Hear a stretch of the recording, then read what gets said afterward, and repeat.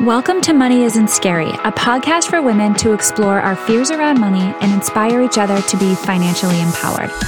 I'm Megan Dwyer, and I'm making it my personal mission to remove the taboo around money and help women rewrite their stories so they can stop staying small and begin to live life on their terms. In this show, we get real and uncomfortable as we unpack our beliefs, thoughts, and behaviors that aren't serving us anymore. I can't wait for you to join me on this journey, so let's dive in. Hi, you guys. Welcome back to the Money Isn't Scary podcast. I'm your host, Megan Dwyer. So today I want to talk about that feeling that maybe a lot of us are having right now in early January, the holiday hangover. And I mean specifically the holiday money hangover. But let's talk about post-holiday feelings for a minute first, because I have a mixed bag of them right now. This is the first full work and school week of January, which means we are all back to reality and business as usual. How am I feeling right now? I'm feeling a few things. I'm happy and to some extent relieved that the physical stress of the holidays and the running around and the craziness of both work and family has, for the most part, calmed down. But I'm also struggling a little bit because I'm kind of coming down from the high after the quote unquote most wonderful time of the year, right? Like, I'm sure a lot of us are. Post-holiday blues or post-vacation syndrome is actually a real thing, and it tends to hit us harder after periods of intense emotion or intense stress. It's basically like an adrenaline come down. It's an abrupt withdrawal of stress hormones that comes after a major event, and it can have a real impact on our biological and psychological well-being. During the holidays, our regular life gets interrupted. Even if the holidays weren't this like amazing, magical time for you, our brains often tend to exaggerate the realities of day-to-day life. And that makes the return to the everyday, mundane, normal life seem disproportionately more anxiety-inducing and depressing than it actually is, right? So whether we actually enjoyed the holidays or not, our brains are wired to make us believe that it was a magical, amazing time. And in doing so, we then pay the emotional cost of a well-enjoyed break. And we basically come down to our baseline well-being, right? This come down also makes us exhausted, which has been me lately and what I talked about a lot on last week's episode. So that's a lot of science, but let's think this through a little bit more. The holidays are an escape from reality. There's beautiful, nostalgic music playing all the time. There's beautiful decorations. There's always lots of yummy, like heavy, sugary food that we maybe normally don't eat. I know for myself, I've been eating a lot of sweets lately. And sugar releases dopamine, which stimulates pleasure in the brain. And then once the treats are gone, your dopamine levels come crashing back down. And this time, you're feeling that crash, but you're also feeling probably some guilt and intertwined there because, maybe you ate something that you deemed you shouldn't have eaten, or maybe you gained a few pounds and you feel a little, funny around that. In a very similar manner, we feel guilt and anxiety over how much money that we've spent in the last month. I've made this connection between diets and budgets before, and it makes a lot of sense. Because let's face it, even the best of us get swept up in the season and likely spend more than maybe we planned for. Because we're human. I did this. When I was wrapping my kids' presents, I realized that I had more for my 4-year-old than I did for my 6-year-old. So I went out to go get my 6-year-old a few more things. And because it was like 3 days before Christmas, I didn't have the time to shop around for deals. So I therefore spent more than I wanted to, right? And in general, I tend to go overboard on stocking stuffers because I never know what I have. And I also just like to shop. So when I'm out buying things for other people, I might pick up one or two things for myself because I feel like it. So all of these things add up to one hell of an anxious money hangover once the credit card bill comes due in January, right around now. So here we are, right? And we're not alone. So how do we stop the guilt from overspending so that we can move on with our lives? Because it holds us back, you guys. We're busy and we have stuff going on and we don't need to carry around the baggage of guilt and shame. So I have some thoughts. And the first is don't beat yourself up because the intention is there, right? We care so much about the people that we're shopping for. So it's easy to get carried away sometimes. Even when it comes to those little one-off things that we buy for ourselves while we're shopping, the intention is there. We're trying to take care of ourselves. When we buy ourselves something, the idea is that we want to be good to ourselves, right? And maybe we're doing it in a way that's not in alignment with our values, which I'm going to get into in a little bit. But the intention is there. We want to take care of ourselves. So it's okay. We're not inherently bad people because we spend more money than we anticipated. The one thing that we can't do is flood ourselves with negative energy around this. If we focus our energy on regret and guilt, then we're going to continue to perpetuate a negative cycle, and it's going to make it harder to get out of this. Just like anything, what's done is done, and we need to focus on moving forward and what we've learned rather than berating or beating ourselves up for the past decisions that we can't do anything about, right? Again, this is all about self-compassion. Think about what you would say to a friend, or better yet, a child, if they were beating themselves up for something. Then redirect that compassionate response to yourself. It's going to feel awkward, especially if you're not used to doing this, but I promise you, it gets easier the more that you work on it.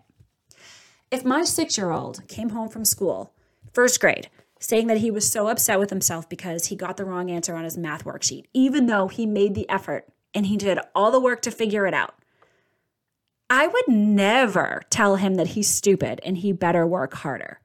But these are the things that I tell myself all the freaking time.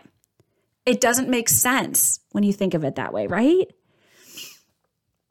So let's just be kind to ourselves, right? So the second thing I have here, a thought in my mind is let's assess the damage here. And by this, I mean, let's just educate ourselves.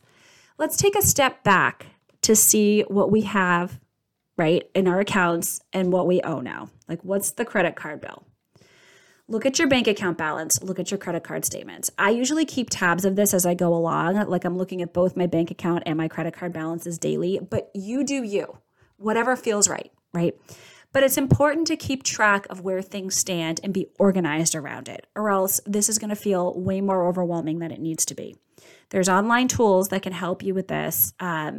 Usually you can do this through your online banking, and there's even cool tools out there that kind of aggregate all of your accounts together with the transactions all in one place so that you don't have multiple logins to do this. But education is super important. Let's just see where we're at right now, right? And the next thing I have to talk about here is let's spend with intention going forward.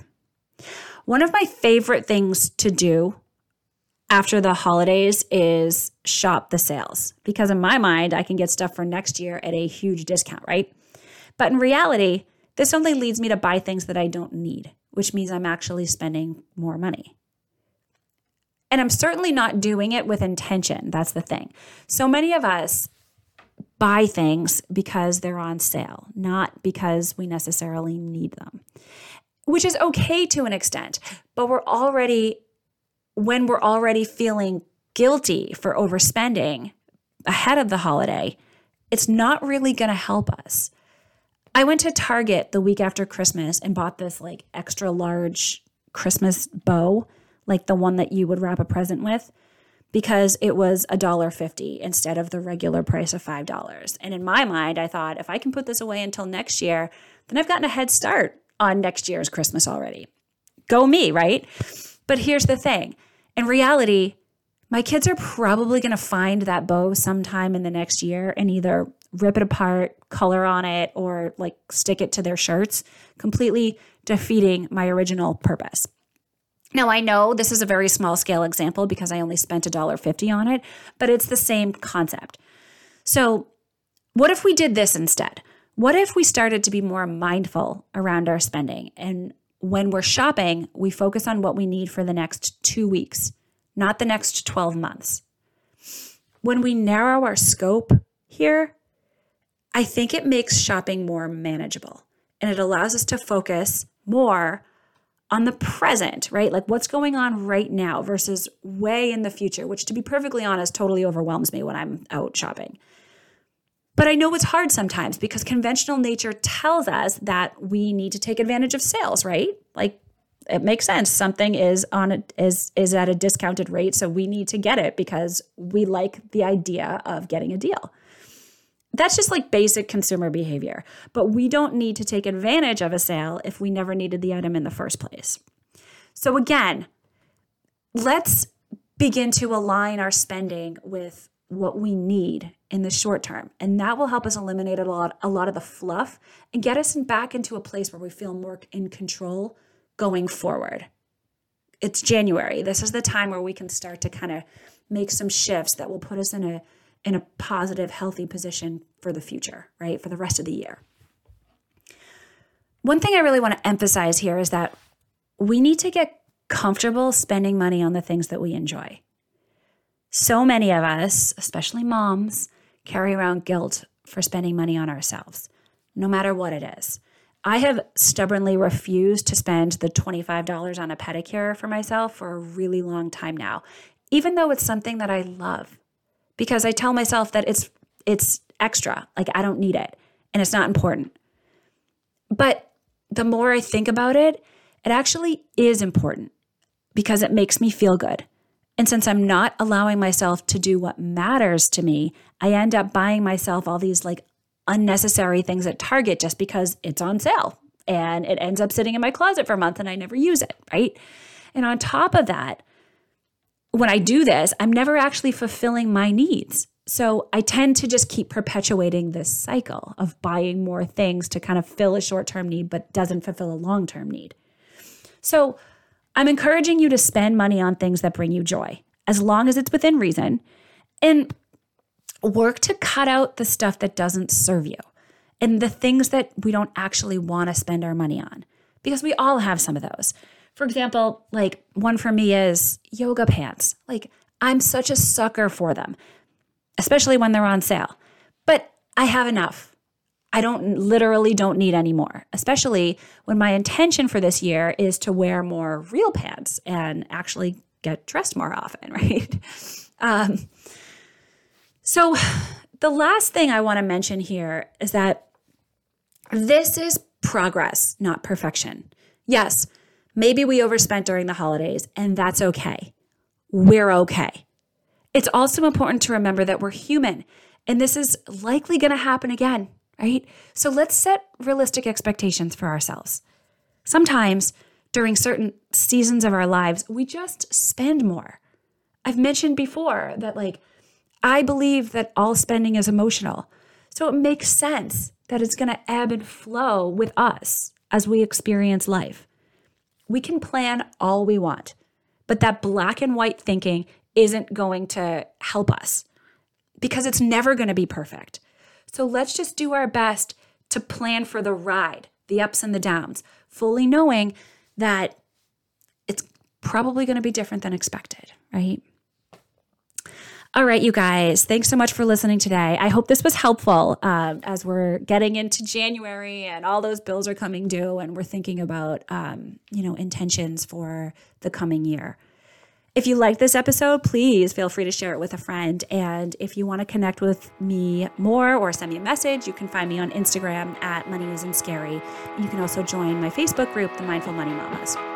All right, you guys, thanks so much for listening, and I'll talk to you next time.